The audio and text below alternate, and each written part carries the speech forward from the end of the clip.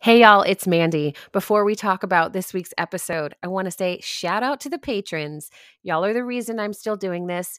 I could do it alone, but it's so much better to run with people who share your vision, share your values, and see the importance of the work you're doing. So if you're interested in all the premium content, hearing about the questions and answers, or even being a part of our live patron chats, check out my Patreon. It's under @MandyCapehart, or you can search for Restorative Grief with Mandy Capehart and find it that way. Welcome back to Restorative Grief with Mandy Capehart. You are listening to episode 77, titled Redefining Rest, with Dr. Amy Novotny.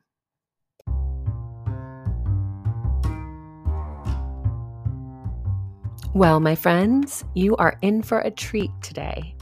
Dr. Amy Novotny is the founder of the PABR Institute and developer of the PABR method of healing. The PABR method, PABR, is a holistic approach to restoring the body to its full potential by using the body's own nervous system. You may remember that within the restorative grief model, we address loss as it is expressed through our minds, heart, body, and spirit. But often, the body is a difficult one to approach. Whether we lack safety, information, or support, our bodies can be a place where grief reigns and the nervous system is in constant hyperarousal. Together, Dr. Amy's professional insight and personal grief experience have created a new way of approaching the grief that we carry in our bodies so that we can finally learn how to heal from within. Hey, everybody, welcome back to the show. It's Mandy, and I'm here with today's guest, Dr. Amy Novotny. Hi, Amy. How are you today? I'm doing great, Mandy. It's really nice to be here. Thanks for having me on. Yeah, absolutely. I hate that we share such a common thread in our story. We've both lost our moms to cancer, which is utter garbage, if you ask me. But I know that that's not the only thing we have in common. Your work around the nervous system is something we get to talk about today. And I love getting people to pay attention to what's going on internally while they are grieving. Yeah, thanks for bringing that up. And the nervous system is definitely something that really impacts our whole entire body. Excuse me. And at the same time, it can impact our ability to grieve and what happens to us during the grieving process. Often we don't even hear about this nervous system even impacting us. So just even talking about and having a conversation can be very enlightening to a lot of people who may be experiencing certain symptoms but not know why it's happening other than they just label it grief. But it's good to know what happens in the body as a result of a traumatic experience like losing your mom or losing a loved one. Yeah. So take us back to when you first got started in this work with nervous system. Was it as a result of losing your mom or was it prior to that? It was actually at the same time. Oh, It coincided at the same time. I just started doing some work in it. And then I found out my mom was terminally ill. And I found out on April Fool's Day in 2014. And it was a shock to my system because I wasn't expecting to hear, hey, I'm going to be dying. And at that time, they had said she only had a couple weeks. And so it was a huge shock. And then she started to recover, and she actually lasted a whole another 7 months. But at the same time, there was a lot of trauma going on for both of us. Obviously, she was going through cancer and had a horrible experience of swelling and the sequela of that. But at the same time, I started taking care of her, and then hospice was coming in and out of my house. And so I was completely ramped up and on edge. My nervous system was high alert. I was super stress mode. And a lot of times, what happens is we can ramp ourselves up to handle something that seems like we couldn't handle, something really formidable. We ramp ourselves up and we're just like, go, go, go, go. And then the person passes away. This was my case. She passed away. And it was like everything came crashing down.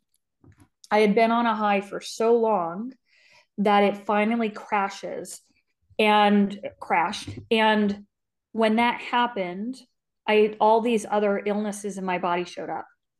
I was having thyroid issues. I became very swollen. They suspected Cushing's disease. My hormones were off. All these things started to happen. And at the time, I was still learning about this whole effect of the nervous system, grief, and what was going on. And so I went all over the place. I saw doctors. I went to the Mayo Clinic. I had 10 different specialists trying to figure out what was wrong with me. And there were a couple of them who said, you're under a high level of stress. I bet that's influencing what you're going through and what you're experiencing. And I said, no, I know my body. I'm having some kind of illness and something's going on. And there was things going on. They caught things on scans and stuff, but I didn't equate it to my nervous system being ramped up for 7 months and then crashing back down.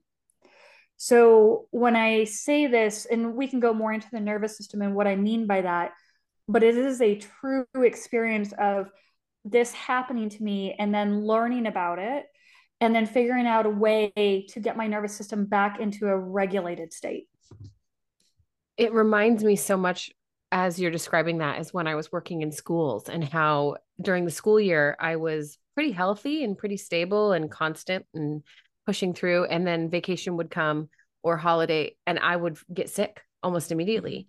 It's similar in the same regard in that your body is absolutely, you're right. It's absolutely giving you the cortisol and the energy that you need to do the task in front of you, the immediate threat to be mitigated. And yet when you're at that high alert, waiting for the next threat or waiting for this anticipatory grief period to shift into active grief, you are absolutely at the will of your body, whether you know it or not. Mm-hmm. Absolutely. Man. Okay. So Yeah. take me through, let's do a little crash course because I'm assuming, of course, that people know what we're talking about when we say nervous system. So when you talk about the nervous system in regards to high alert, what is it that we're addressing? Sure. So I'm going to break it down. We'll go very simple. There's something in our body called an autonomic nervous system. We have many different types of nervous system. You may have heard of like central nervous system that includes your brain and spinal cord. You may have heard of a peripheral nervous system, and that's nerves going into your hands. Well, there's another nervous system called your autonomic nervous system, and that controls your organs. Blood pressure, heart rate, tells your stomach to work, tells your esophagus, your heart, all these things to work. There's a component of that nervous system called your sympathetic nervous system. We know it as your fight or flight nervous system. Those who are more into the health world will hear fight, flight, freeze, and fawn as being the four states that make up this fight or flight sympathetic nervous system. Now, the opposite of that is the parasympathetic nervous system. That's when you're resting, digesting, your sleep, you're reposing. It's kind of the opposite end of the spectrum.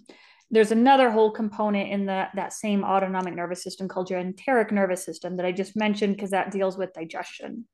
But we're not going to really cover that one. But people who are going through grief often have trouble with that aspect as well. But let's go back to the fight or flight versus relaxation states, nervous systems. When we have a stressor, it could be a minor stressor, it could be a big stressor.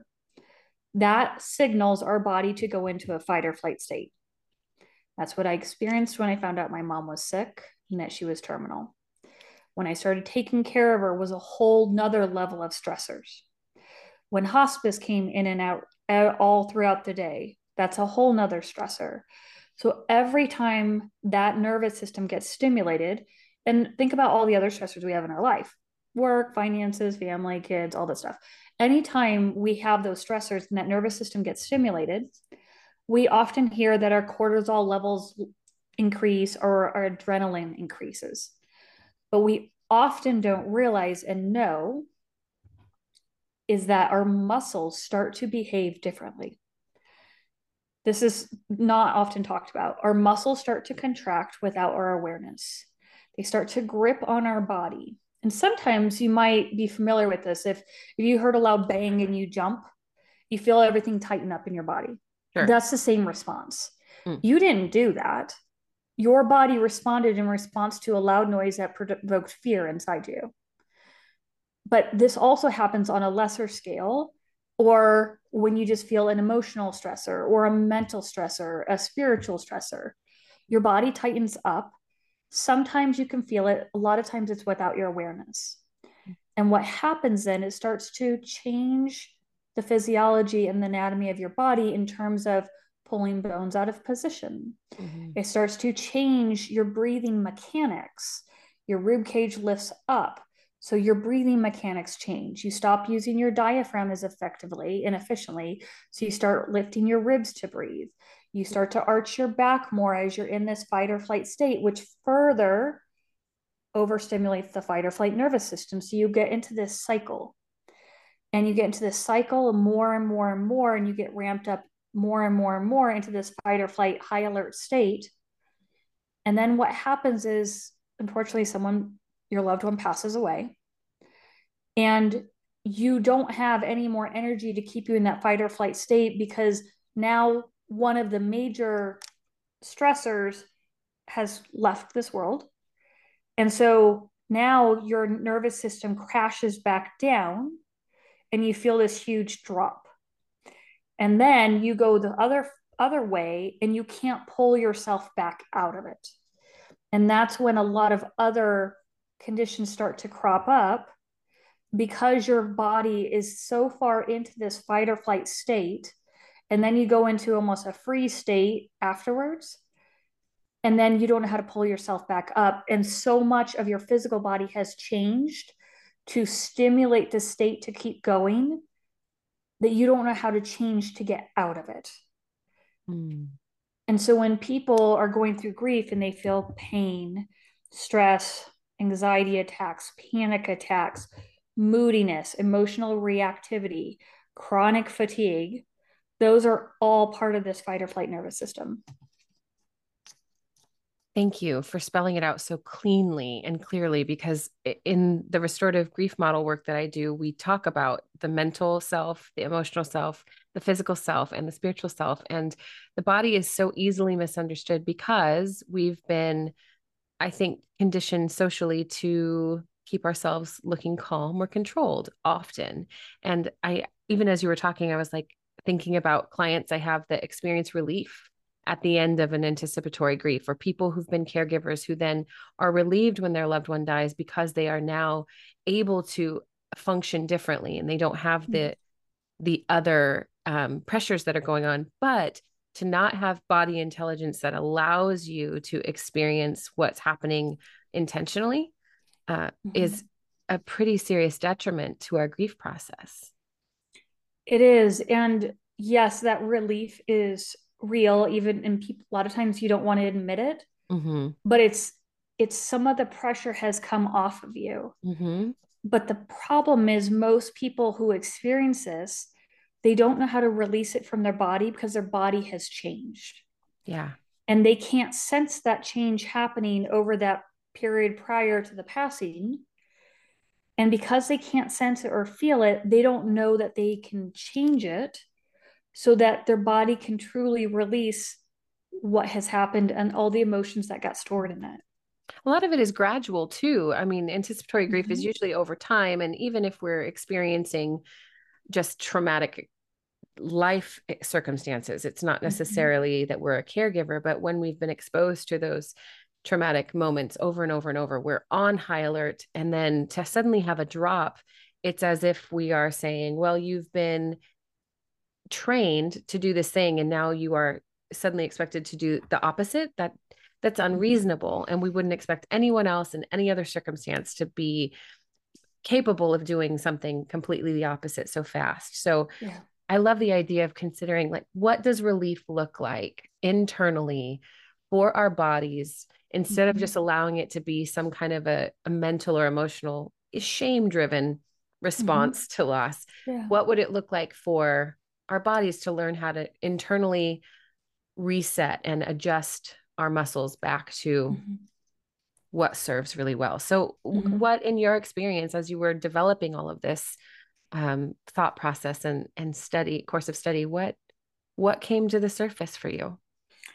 Yeah, and this is a great question. So most people have no idea how to relax. And it's because of the way we hold ourselves.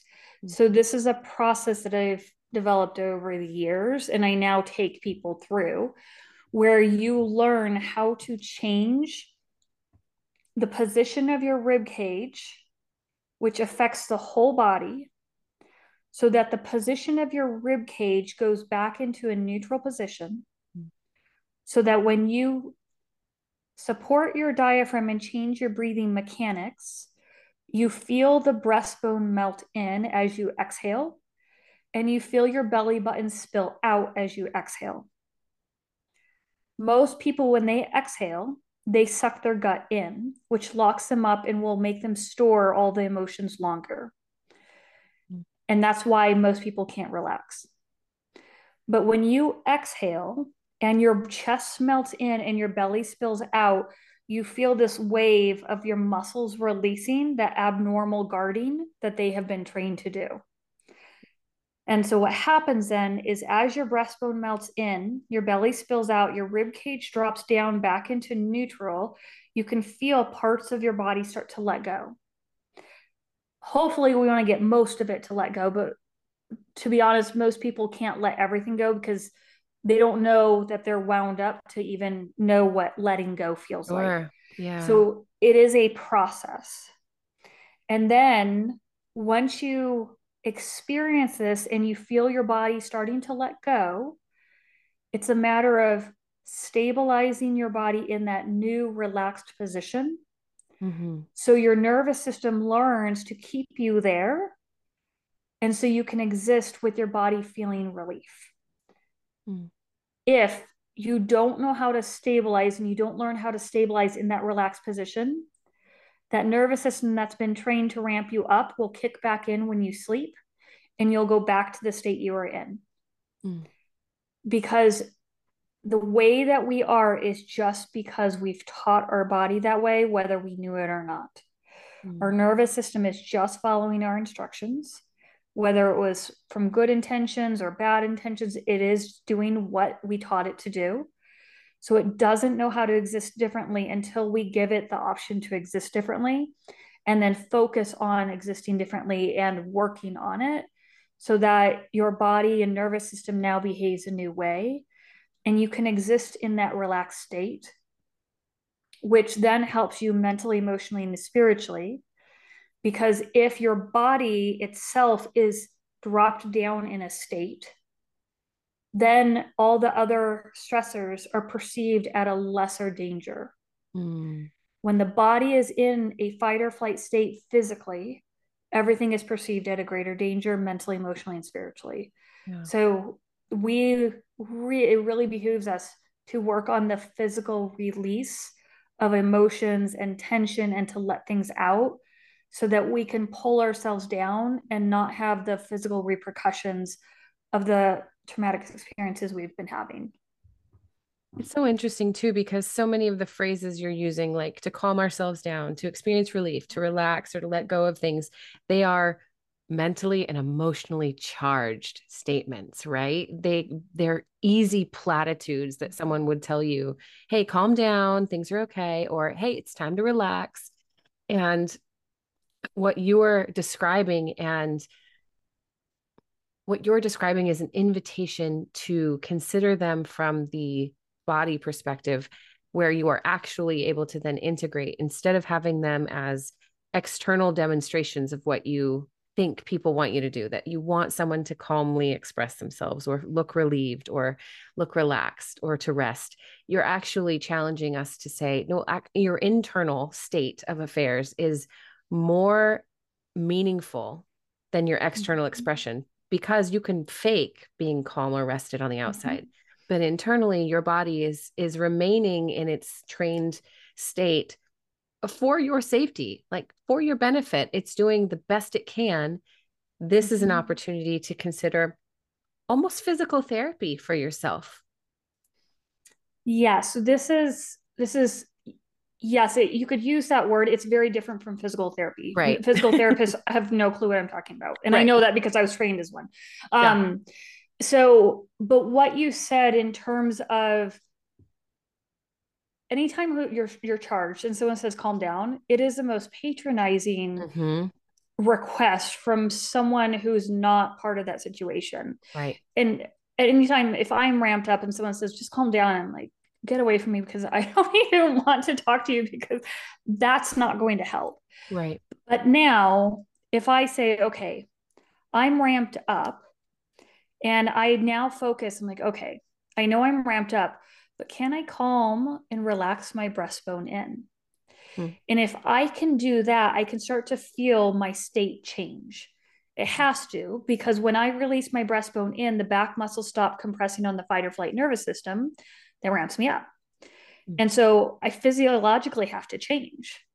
So I am going to calm myself down, whether or not I want to, but it's not someone telling me, patronizing me, saying, just calm yourself down.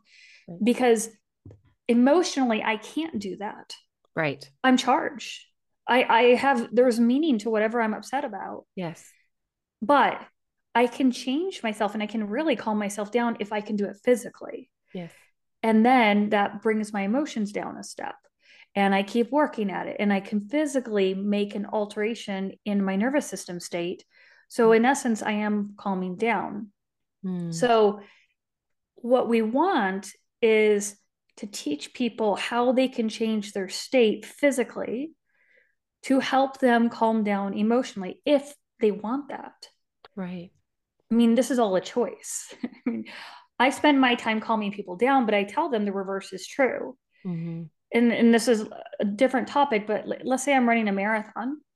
I want to be as calm as possible for those 26 miles. The last 2/10 of a mile, I see that finish line.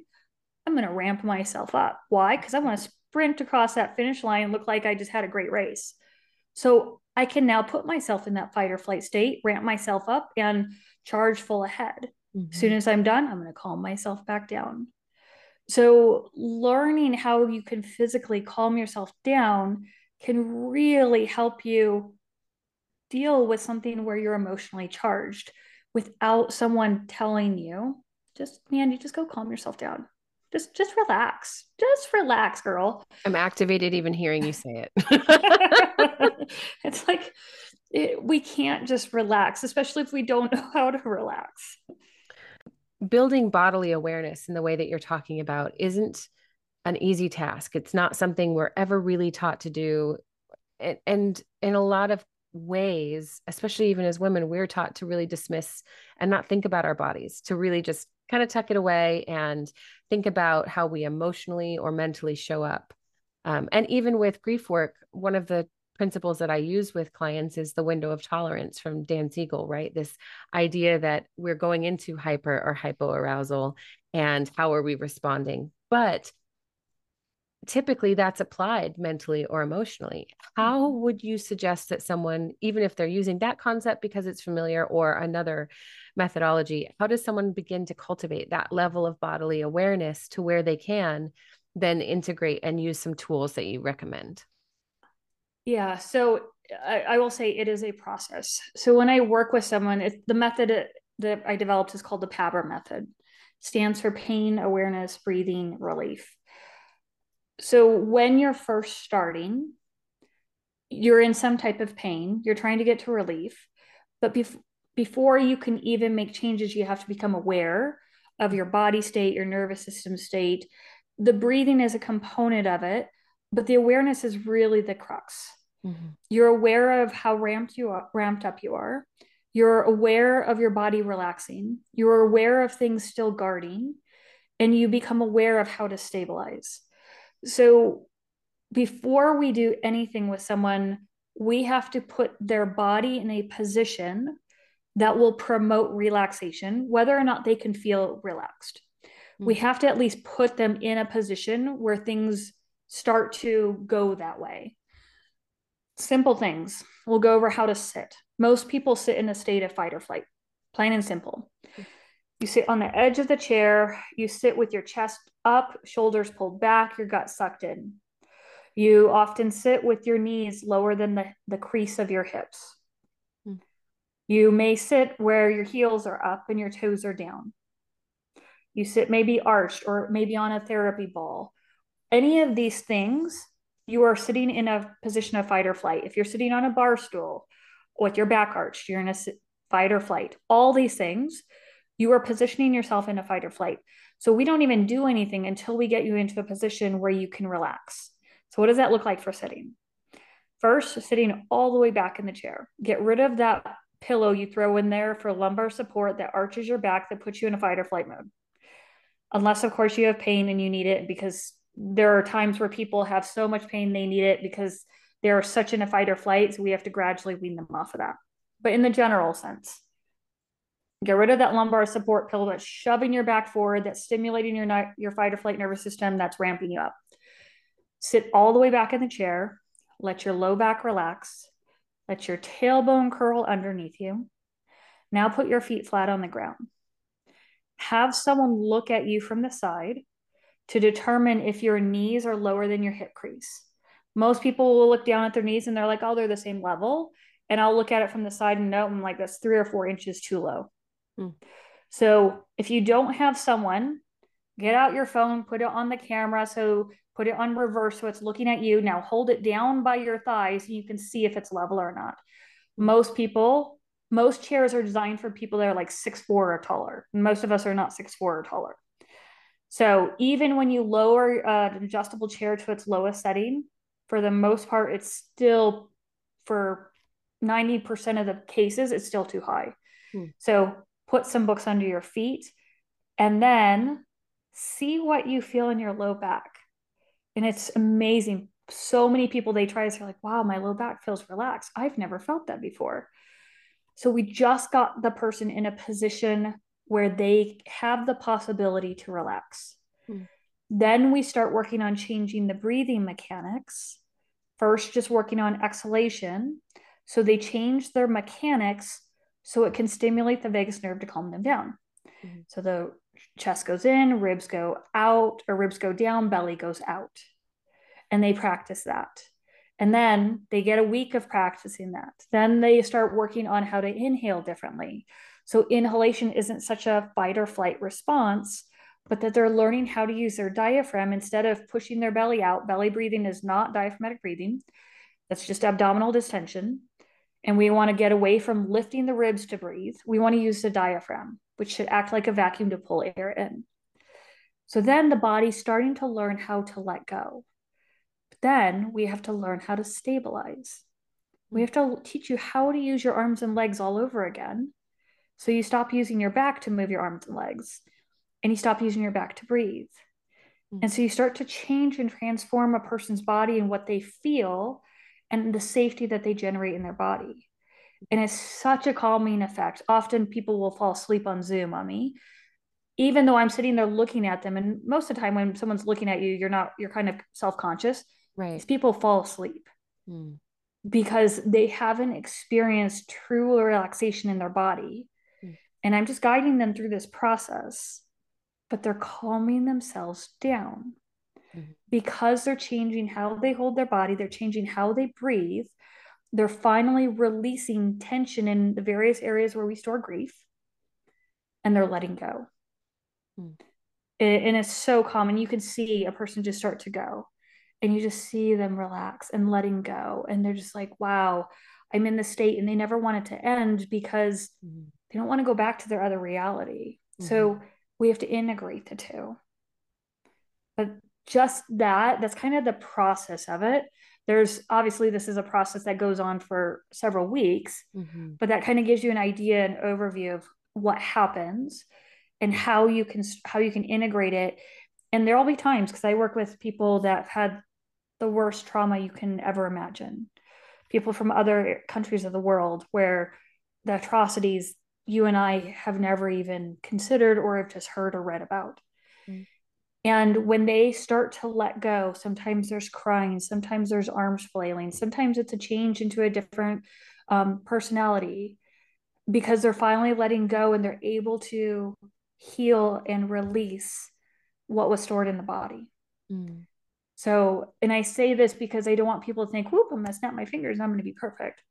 It's not that. It's we have to get things to let go, but you have to feel safe in your body to allow that to happen. Yeah. And I love that you brought that up too, because that's something I think about often is how so many of us have the privilege of being safe in our bodies. We have bodies that do what, for the most part, we expect them to, or we don't necessarily have awareness of what we've picked up along the way of bad habits, of physical traumas that maybe happened when we weren't aware of it, or things that just didn't resonate. I was even thinking about when I was pregnant with my daughter and how the anxiety I experienced during pregnancy very likely affected her nervous system Yes. before she ever came out.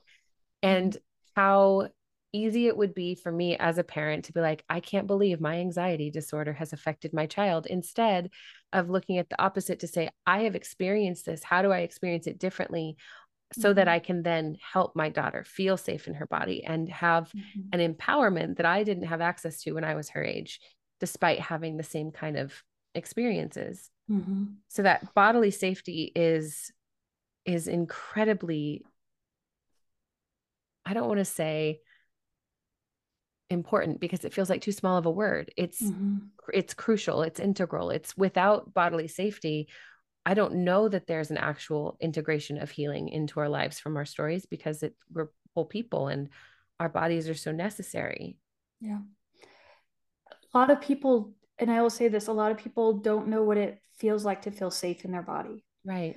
to truly feel relaxed. Like they can just sit and exist and don't feel the need to like, okay, I have to do something. I have to do something. I have to be on edge. I have to, otherwise I'm considered lazy. Like most people don't know how to just exist. I have to share this with you. I don't know if I can actually do it. I Mm-hmm. know this is obviously a podcast, but Yeah. I'm going to try and share my screen so Mm-hmm. that you can see it and I'll just describe it for everyone else Mm-hmm. because while you're talking, I'm just cracking up that my background of what my background is right now. So let's see. Mm-hmm. Okay. Can you see my screen? Rest between the fights. Okay. So it's a woman reclined on a couch, and I am someone who is constantly activated to fight, constantly like it's not even just like, oh, it's in my nature, whatever. I see a fight and I do what you were saying. I will say, no, I can choose this fight and I will amp myself up. But if I don't give myself permission to come back down in between, I'm a mess. It's Mm-hmm. horrifying.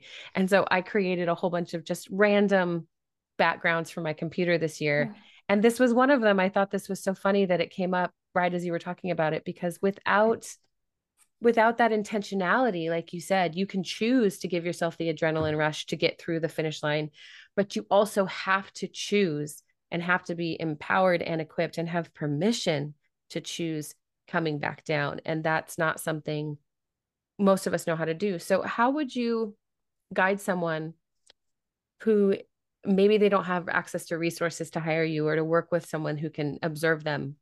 But how would you encourage someone to start recognizing moments of bodily safety for themselves or to start cultivating that kind of an awareness? So a couple things is kind of take note. One, do you have chronic pain or any pain? Okay. If you have some type of pain, your body is not fully safe. There are muscles that are pulling abnormally, and there's guarding going on that you are unaware that's happening. Of course, if it's something like you were out playing catch and a baseball hit you in the thigh, that's a different type of pain. Right.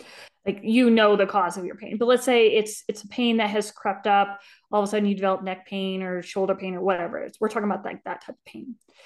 If you are emotionally reactive, if you're catching yourself, oh shoot, I just reacted. Why did I react that way? Oh, I need to go apologize. Stuff like that. Becoming aware of what your triggers are. Is time a trigger? Are you doing too many things that makes you too stressed out? Just becoming aware of your triggers. And then looking at your body and saying, do I feel like I'm really relaxed all over? And even when I really tell myself to relax, are things relaxed? Are my muscles flabby? Whenever someone tells me my hamstrings are tight, they've always been tight. Like, there is no problem with your hamstrings. It's your nervous system. Your nervous system is telling those muscles to contract, and your position of your pelvis is not in a position of relaxation. So your hamstrings are going to feel tight. You change those two things, the hamstrings are going to be normal length. You don't have to stretch. So there are different things that we say. Oh, I wake up and I feel tight all over, or I feel 120 years old. Um, I just feel tired all the time. If you say any of these things to yourself, you that's an indication that your nervous system is likely ramped up. There's no underlying condition or something going on. But those are all things that we can start to look at and say, okay, so I see these symptoms. I've answered yes on one of Amy's questions. So now what can I do about it? Am I able to resolve this on my own and let go and figure it out, or do I need help? A lot of people need help. Some people don't. But you start to take action. Start to realize that you do have control over your body. I'll give you an example. I'm working with a client who came to me, had a certain consistent, she calls it a pathway, where a consistent pathway down the right side of the body where pain starts in one area, ends up in another area. And it happens whenever this person's stressed out. And so we worked on getting that to release, to let go. The person learned how to stabilize, but the behavior of the person didn't change. There was this hypervigilance, and there was this constant, okay, what is that? Oh, that person's frowning. Oh, okay, does she not like me? Does he not like me? Okay, I need to be here. I need to be here. And here, this hypervigilance, this height alert state was driving this body response. And as soon as we worked on this hypervigilance dropping and decreasing and not being hypervigilant about everything going on and just being present to the one person in front of her, guess what? Pain went away. Mm. And she knew how to stabilize with that pain going away and releasing. And then she didn't have issues. So there are so many things that we can look at in ourselves. And it's not to say become obsessed. I don't want you to become hypervigilant over your state. But just when you're just periodically, once or twice a day, just check in. What do you feel like when you're at work? What do you feel like when you're at home? Before bed? Are you able to truly let go?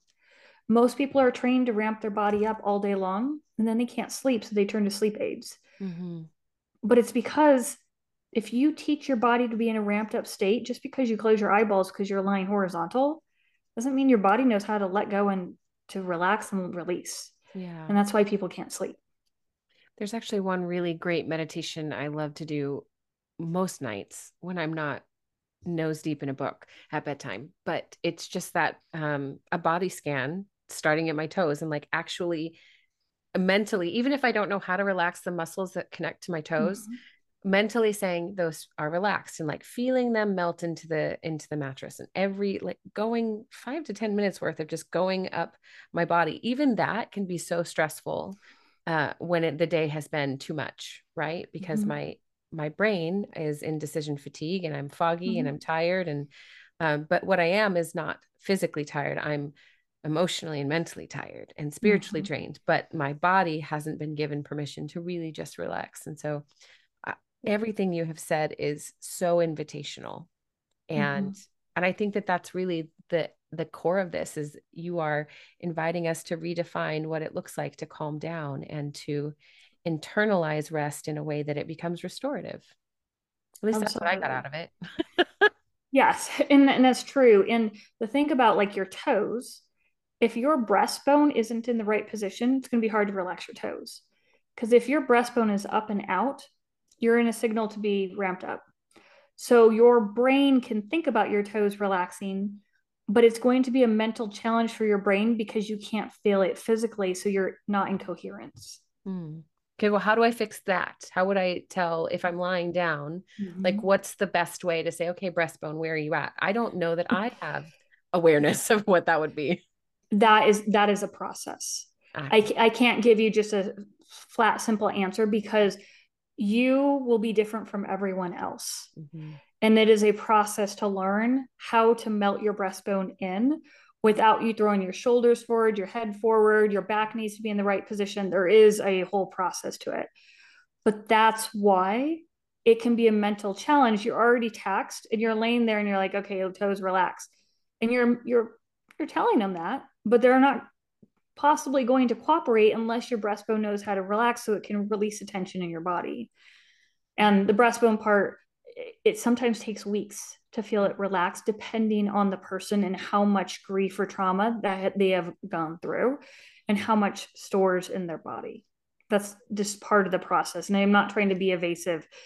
It's just with many clients, you kind of learn that it's not a simple pat answer. And I don't want to patronize anyone and think it is, because if I tell you, just go do this and you don't do it, you're going to think of yourself as failure. And it's not that at all.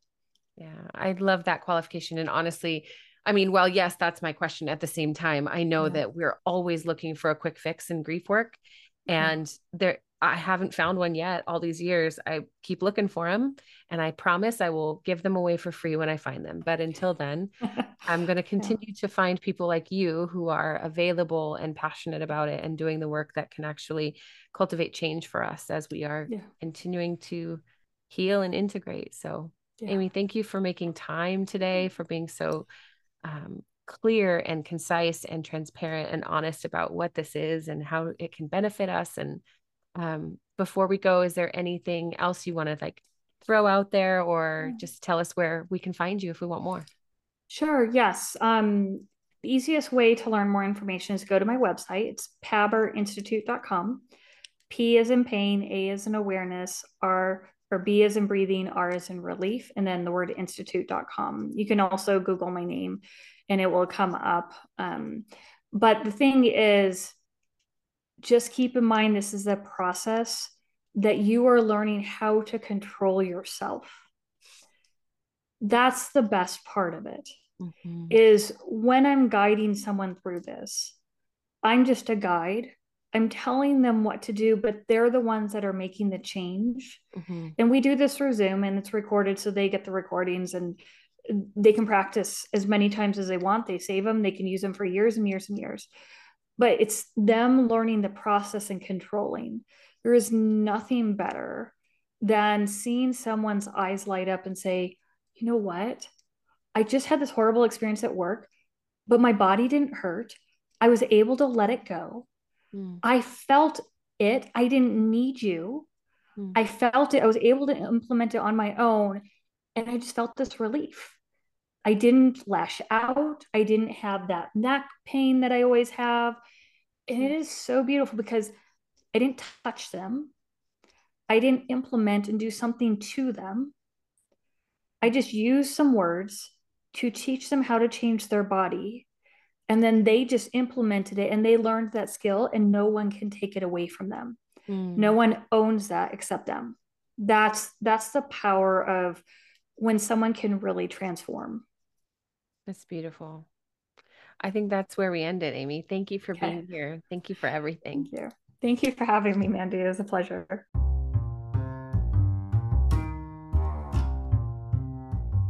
Thank you for listening to episode 77 of Restorative Grief. After we finished this interview, Amy took a few minutes with me to revisit the way I was sitting in my chair, as well as how I can use our conversation today to support my own healing alongside yours, because I'm in the same boat, remember? It was such a gift. And if you resonated with anything in this conversation, even just a little bit, I hope you will make the choice to go out of your way to connect with Amy through her website or even via social media. Remember, all the links are in the show notes. And honestly, do it if it resonated even a bit, because her work is already making an impact on my life, and I definitely want to hear that it has made an impact on yours.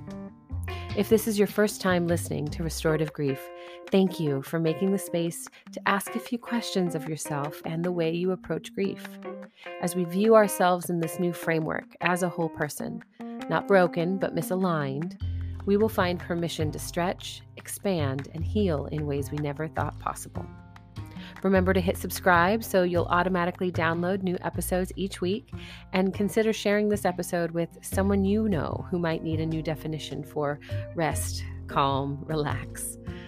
Check out the show notes for Amy's contact information, as well as a link on how to become a patron of the show if you are interested, because we would love to have you. And one last thing, please remember, the only solution for grief is to do the work of grieving. Thanks for listening. I'll see you next week.